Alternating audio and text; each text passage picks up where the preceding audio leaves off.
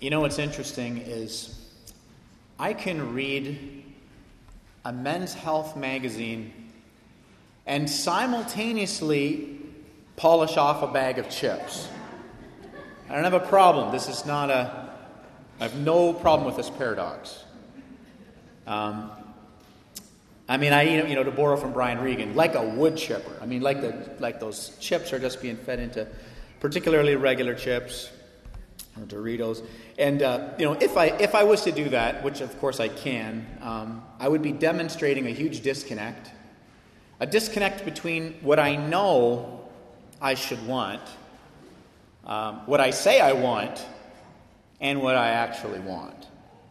And we all can agree intellectually and theologically that God's grace is sufficient for us when we're going through hard times, when we're going through difficult times. But functionally, we can look towards something else to fill that hunger, to satisfy that craving in those difficult times. And we do this because we all have a vision of how our life should be.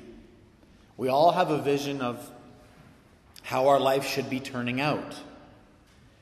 And when things happen, either outside us, culturally or relationally, economically, politically, or when things are going on inside us, mentally, physiologically, physically, we can feel like that vision we have of our life is totally being threatened.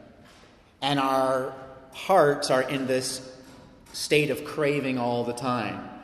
And because our disposition is that they're disoriented, very much needing God's grace to reorient them, very much like a piano that's out of tune, constantly needing to be brought back into tune, our hearts can chase after all kinds of things. And this morning's text is from Philippians chapter 4. And we're going to look at how it is that the beautiful grace of God invites us into peace and freedom. We've been going through a 4-week series on gospel freedom. And the first 2 weeks we were in Romans 6 on how the grace of God liberates and frees us from the sin that's inside us. But these last 2 weeks we've been looking at Philippians 4 on how God's grace liberates us from all kinds of manner of problems outside us. It's very liberating, the gospel, the promise of what God has done through Jesus Christ for us. It's amazing. And so I'm going to turn to Philippians chapter 4. I'm going to start reading verses 4 through 13. This is the text that we read last Sunday. I'm going to read it again, and we're going to spiral deeper into this, and we're going to trust that as we do, that in a beautiful and a fresh way, the Word of God and the Spirit of God, He does a great work in all of us. So Philippians chapter 4, I'm going to start reading in verse 4 to 13. Rejoice in the Lord always. Again I will say rejoice. Let your reasonableness be known to everyone. The Lord is at hand. Do not be anxious about anything, but in everything by prayer and supplication with thanksgiving, let your requests be made known to God. And the peace of God, which surpasses all understanding, will guard your hearts and your minds in Christ Jesus. Finally, my brothers, whatever is true, whatever is honorable, whatever is just, whatever is pure, whatever is lovely, whatever is commendable, if there is any excellence, if there is anything worthy of praise, think about these things. What you have learned and received and heard and seen in me, practice these things, and the God of peace will be with you. And I rejoice in the Lord greatly that now at length you have revived your concern for me. You were indeed concerned for me, but you had no opportunity. Not that I'm speaking of being in need, for I have learned in whatever situation I am to be content. I know how to be brought low, and I know how to abound. In any and every circumstance, I have learned the secret of facing plenty and hunger, abundance and need. I can do all things through Christ who strengthens me. This is God's word. Now, if you think about the hardest, darkest, most burdensome thing in your life, the type of thing that causes you to lose sleep over, whatever it is that your heart turns to in those moments, in the moments of high stress, whatever our hearts turn to that's smaller than God, hoping that that's going to give us rest, whatever it is that we turn to, it's a little bit like a cheap drug that promises this high that we can't ever really get, and every time we keep going back to it, there's a diminishing return. But God's grace, God's gospel, what God has done for us in Jesus Christ, it's not a diminishing return. It's not like a cheap drug. We don't dance and celebrate grace the first week that we heard about it, but then as the years tick on, the good news kind of becomes old news. It's just really not a big deal. See, the good news for you and I is always good, because every Sunday that we darken the doors and we come in to worship, we need His grace. Fresh and new. Nobody's ever walked into church ever in the entire history of church and said, you know what? I don't need grace anymore. This is amazing how all of the T's are crossed and all of the I's are dotted, and there's nothing going on in my life that requires for me to bend my knee and say, oh God, would you give me grace? The good news of the gospel is always news, and it's always good because we always need it. And so that's why the beauty of what's offered in God's grace is this peace that we get in this text. So we're going to look at two things this morning. We're going to ask the Scriptures two questions, the same questions we asked last week, and they're this: what is the peace of God? And secondly, how do we enjoy the peace of God? And so when we look at what the peace of God is, in verse 7, what Paul gives us is that the peace of God surpasses all understanding. It guards our hearts, it guards our minds in Christ. And again, when we think about the context, he's in prison while he's writing this. He's not in a comfortable condo overlooking the Aegean Sea, writing a motivational book to make people feel better about their lives. He's in prison. So there is something over the course of Paul's life that he's grasped, that he's wanting the church to grasp. He's wanting the church to enjoy. And so the important thing about that context, that Paul is writing this to us from prison, and the reason why it's important to remember that, is because it gives us insight into the Christian life. It's that the Christian life is not exempt from trials or tragedies, but the Christian life has a radical promise of hope and grace and peace in our trials and in our tragedies. If you're a human being on planet Earth, you're not going to live a suffering-free life. The Christian faith is not a promise that you're going to all of a sudden move from having a life full of toil to a life that's now devoid of problems. That's not the message of the Scripture. We don't have a God in the Bible who's always, constantly, throughout all of the history of His children, extracted them from suffering. We have something better, because, of course, that's not realistic. Who has a life devoid of suffering? What we have is a God who's constantly, throughout all of redemptive history, with His children in their suffering, strengthening them in their suffering, and delivering them in the midst of their suffering, and that in the end, spoiler alert on the end of the Bible, has promised to eradicate all suffering. And so we live in this place of the already and not yet, with great hope, great peace, and that's what Paul is drawing our attention to here. So again, it's really authoritative, because Paul knows that God is faithful on the basis of Christ's cross, not on the basis of his circumstance. The modern problem, how we think about faith today, because it's kind of been baptized in consumerism, is that God is faithful if He gives me what I want and what I need, as I've asked Him in prayer. In other words, it's not the cross that determines if God is faithful; it's the check marks. So I've asked for this. Did He do it? Yes or no? Well, if He did, then check, He's faithful. And if He didn't, the jury's out. I'm not sure. This has always been, historically, the problem for the church in crisis, is that if we don't look to the cross to be like, is God faithful or not? I'm going through this thing. My life is on fire. Things are not good. Or perhaps your life is mundane. Perhaps nothing's on fire, and you kind of wish something would catch on fire, because you wake up in the morning and you go and you do your job and you eat your dinner, and then you wake up in the morning and then you have your Cheerios and you go to your job, and you just kind of feel like you're just living in this hamster wheel, and you're thinking to yourself, it would be good if something happened, because I kind of feel like in my life nothing happens. Neither of these scenarios, we tend to think about God's faithfulness based on our check marks and not the cross. And that's not a good trajectory. So what Paul gives us, which is why this is so important, to remember where was he when he wrote this, is that he's defining the goodness and the grace and the love of God by what Christ did at the cross and not by his present circumstances. And because, and again, the idea that everything's going to be okay is not the scriptural narrative. It is going to be okay in the resurrection, but I mean in the here and now. See, Paul's not writing from prison. He's saying, everything's going to be okay. Don't worry, everything's going to be okay. What's the first thing that you and I want to tell somebody when something horrible happens? I mean, it's almost a reflex, right? Something terrible happens, doesn't matter what it is. And the first thing we say to them is we go, okay, it's okay, it's okay, it's okay, it's okay. Everything's going to be okay. We have welded ourselves to everything is going to be okay. Now, the scripture gives us something more powerful than that. You see, if the promise of the gospel was just, well, everything's going to be okay, everybody's going to have a crisis when everything is not okay. The promise of the gospel is that, no, even when everything's not okay, there's something that God is offering me. See, I think that's what everybody in here, starting with the preacher, actually really needs.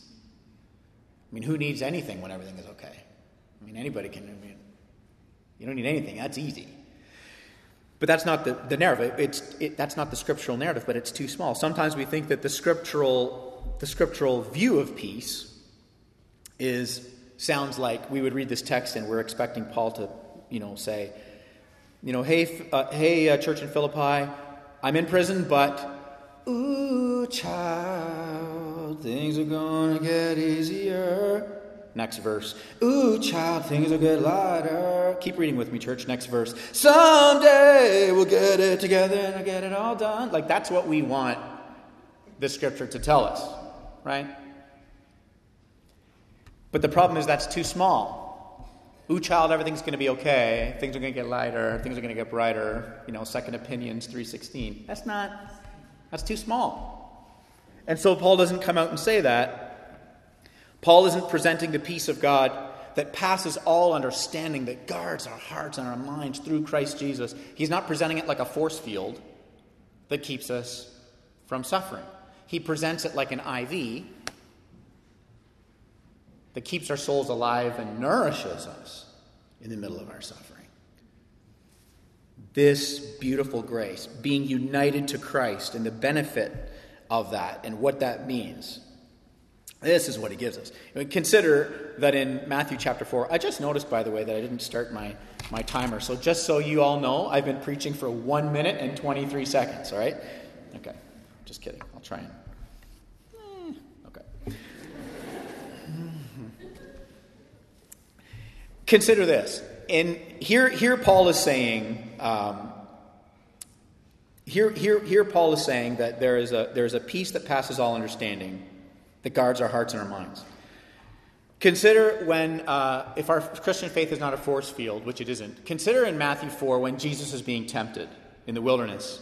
What is one of the temptations of Christ? If you recall, the devil quotes Psalm 91. He doesn't quote the whole psalm, he just plucks a verse out.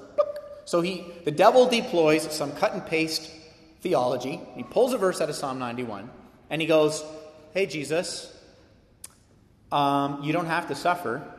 See, the Bible actually says you don't have to suffer, Jesus. See, actually, the Bible says, why don't you call on the angels? Because the Bible says he gives his angels charge over you, lest you dash your foot against a stone. That's Psalm 91.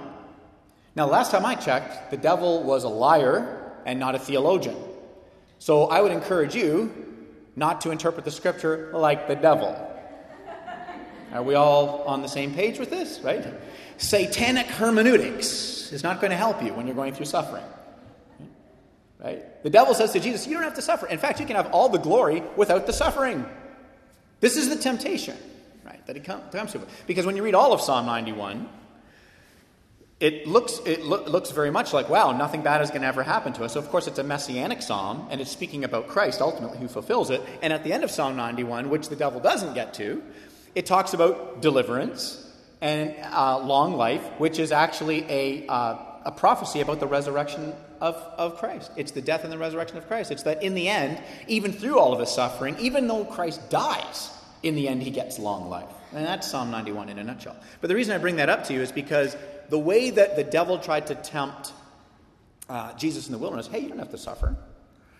And now here we have Paul in prison, and he's saying to the church, he's not saying to the church, you don't have to suffer, because he is suffering. He's saying there's something powerful. There is a secret I have learned that is deeper in suffering, that actually guards our hearts and guards our minds. It's this peace of God. It's this incredible, radical peace. Right? That's why Jesus says in John 11, and I touched on this last week again, that Jesus says, I am the resurrection and the life.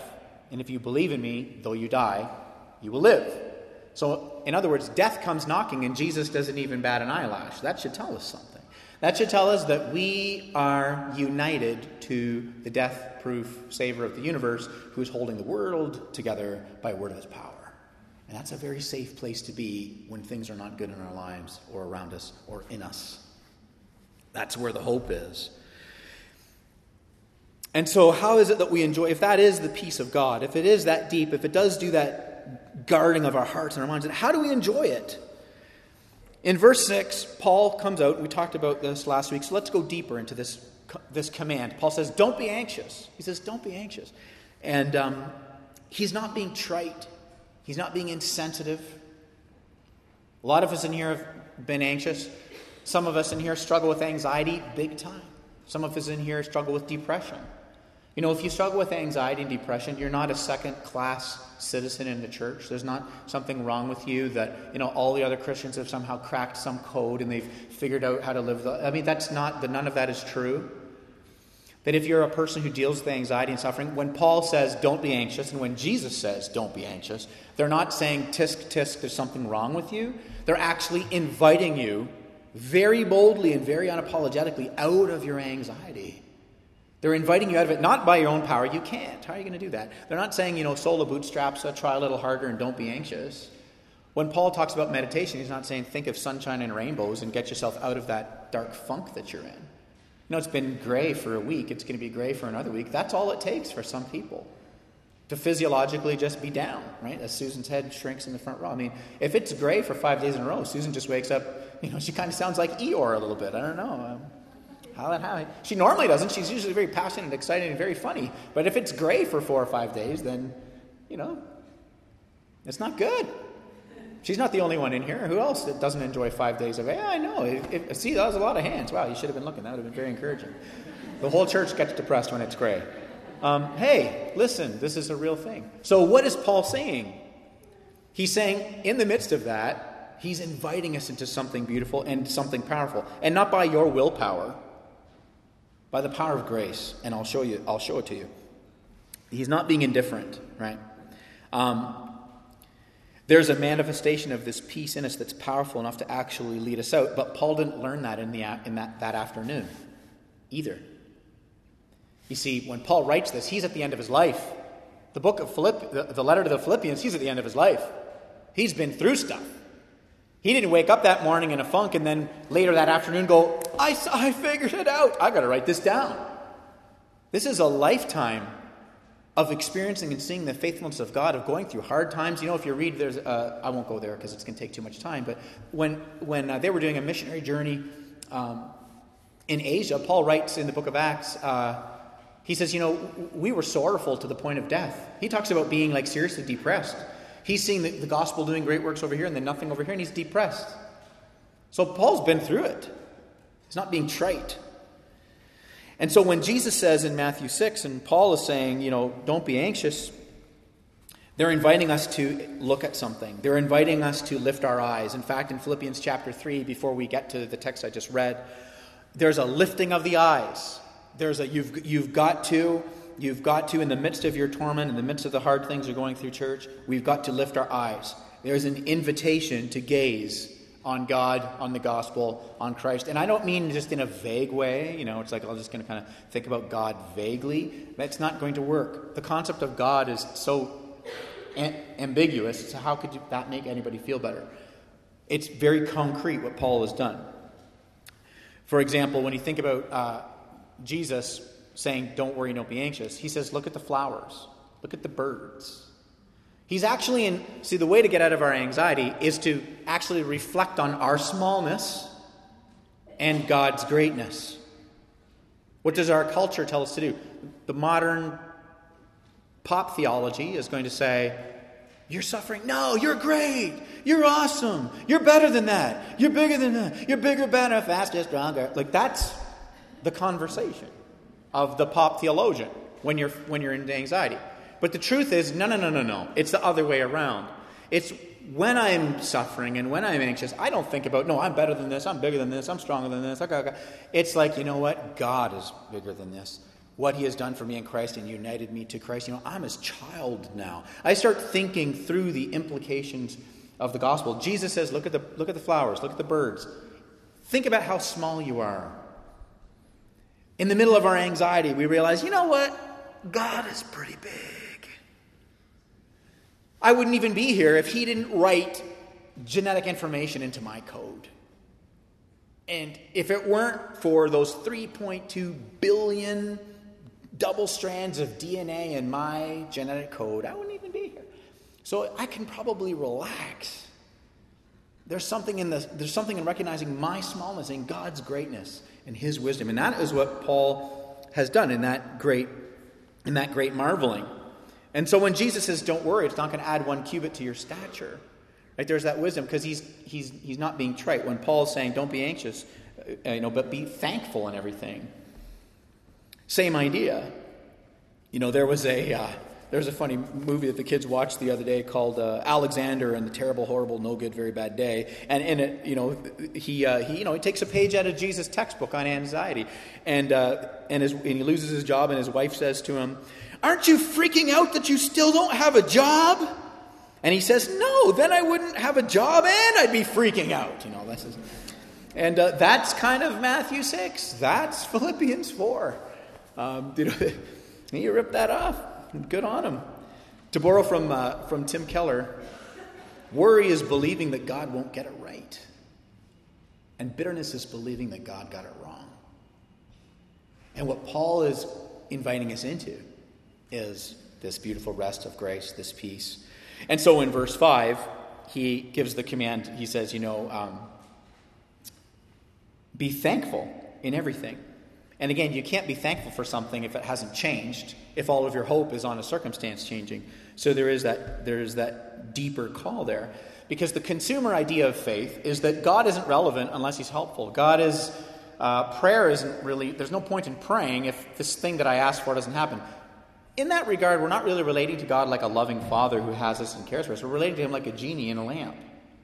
Right? The cultural conversation or the consumerism view of faith is it's only relevant if it can get me from A to B. And if it can't, I'm going to kind of move on. I'm kind of worshiping at the altar of pragmatism. But what Paul's inviting us into, this thankfulness in prayer, even though nothing changes, is that it changes us. You see, that's what's gone on with Paul, is that through his prayer and in his meditation, it hasn't been about earning or being a better Christian, because there is no such thing. Right? You're either God's child or you aren't. And the only people that qualify to be God's children are bad people. So if you weren't once a sinner needing the grace of God, and then in the grace of God as God's child constantly needing the grace, if you've somehow become a grace graduate, then you don't qualify for this peace. Because the peace is only available for those of us who are willing to bend our knee and be like, God, I need you. Oh God, would you help me? Would you be with me? And so he invites us into thankfulness, not because we're going to get what we receive for in the manner we received it, but thankfulness because we know God is wise enough to give us what we would have asked for if we knew everything that he knew. He's that good, he's that wise, he's that loving. And so then he invites in verse 8 into meditation, and verse 9 into imitation. So how do we enjoy the peace? He gives us meditation and he gives us imitation. And not just religious route, not the idea of, if you read your Bible and if you pray and if you do these things, you're somehow good. It's not a conversation of good and gooder. Okay? We don't do any of the spiritual disciplines because we want to go from good to great. We do them because we want rest. We need rest. We need renewal. All of Paul's call to imitate me. Notice what I've done. Meditate on God's grace. Paul is an expert in the law, so he knows Christ already did everything. So he's not calling them to meditate on things so that they can somehow get better. He's inviting them to meditate on things so that they can have peace and that they can rest. And in that, enjoy their great freedom. Because meditation, right, it's not the emptying of the mind like the Eastern idea, it's the filling of the mind of God's goodness. And so if we're going to imitate God's rhythm of worship, Paul's rhythm of worship, then what we notice as we read through Philippians 4 is actually, I'm not doing any of these things for God's benefit.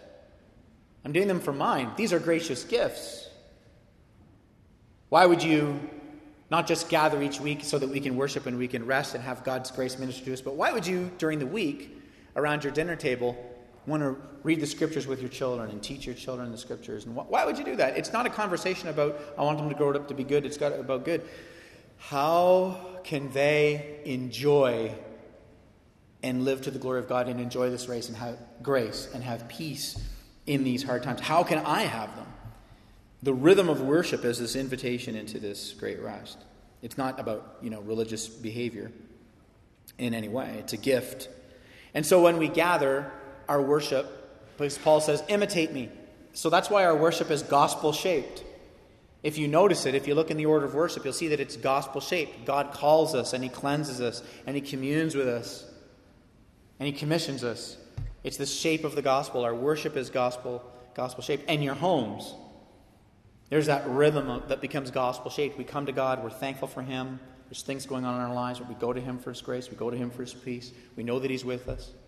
And then you can relax. All of you young people who are in high school wondering what you're going to do after you get out, those of you who are in university and you're up to your eyeballs in study, wondering what you're going to do, what is my path going to look like, there's a great peace for you. Because you know that on the other side of every decision that you're making, God is there. And he's working all of it out for the good of your salvation and for his glory. And there's great peace and there's great rest there. And so I'm going to close with this. When you look at verse 11, and Paul says, so what I've learned through all of this, through the course of my life, is that in whatever situation I'm in, to be content.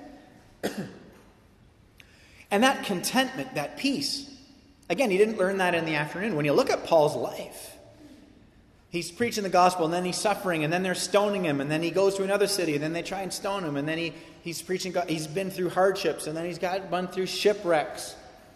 Right? They're lowering him out of buildings in baskets for his life. I mean, I always wish he wrote something when he was in the basket. I think that would have been a great letter. Well, I'm all in now. Like what do you do? You're just like, I'm being lowered out of a building in a basket. Okay, so he's been through it, and all of these things have happened in his life. That's why, and then you get that great story, that great account of him going and after the shipwreck, and he's preaching the gospel, and the serpent comes out and bites him. And everybody says, he's going to die. And the Bible says that he shakes it off into the fire. Right? I imagine he would have been like, you've got to be kidding me. Really? I mean, after everything that I've... Oh, God. This is a lifetime of seeing God's faithfulness that Paul gives this to us. So be encouraged, church. It's not like, hey, I just listened to a 4-week series on gospel freedom, and now I'm totally free. I've learned this. I mean, if God does do that in you, then that is awesome, and you should dance if God does that. But for many of us, that's not going to be the story. It's going to be a lifetime of connecting ourselves to the gospel IV, of meditation and of prayer and of rest and of worship and of trusting God and coming back and resting in his grace. And so it's a life of learning of God's faithfulness that enables Paul to say this is great work of grace, where he says, I am content whether I'm on the top or I'm on the bottom, whether I am free and I'm having wine and bread with my buddies or I'm in a damp cell in Rome. I know how to do all of it because I can do all things through Christ who strengthens me. This commentary, not on the excellence with which we do tasks. I can do all things through Christ. But the faithfulness and the rest with which we can approach life and circumstance because of God's great grace. And reality is God's ally. As I was talking with Susan about this sermon, she said, reality is God's ally because he'll always take whatever it is that we're using in our life, that's happening in our lives, even the horrible things, even the terrible things that are nothing like God and nothing like his nature. And God will use those things for his glory to draw us into his rest and the peace of his gospel. So good news, church. Regardless of what's going on in your heart, in your life, with your children, in your marriage, in your soul, at your school, on campus, in your dating relationships, in your parenting, regardless of what it is that is going on, that's causing your heart to become anxious, God is offering his great grace to you to find rest. So that united to Christ, you're not a slave to that disposition in your heart to go and chase some small, temporal, insufficient thing and hope that it gives you the peace that you only find in God. This is the glory of his gospel and what he offers you. Let's pray.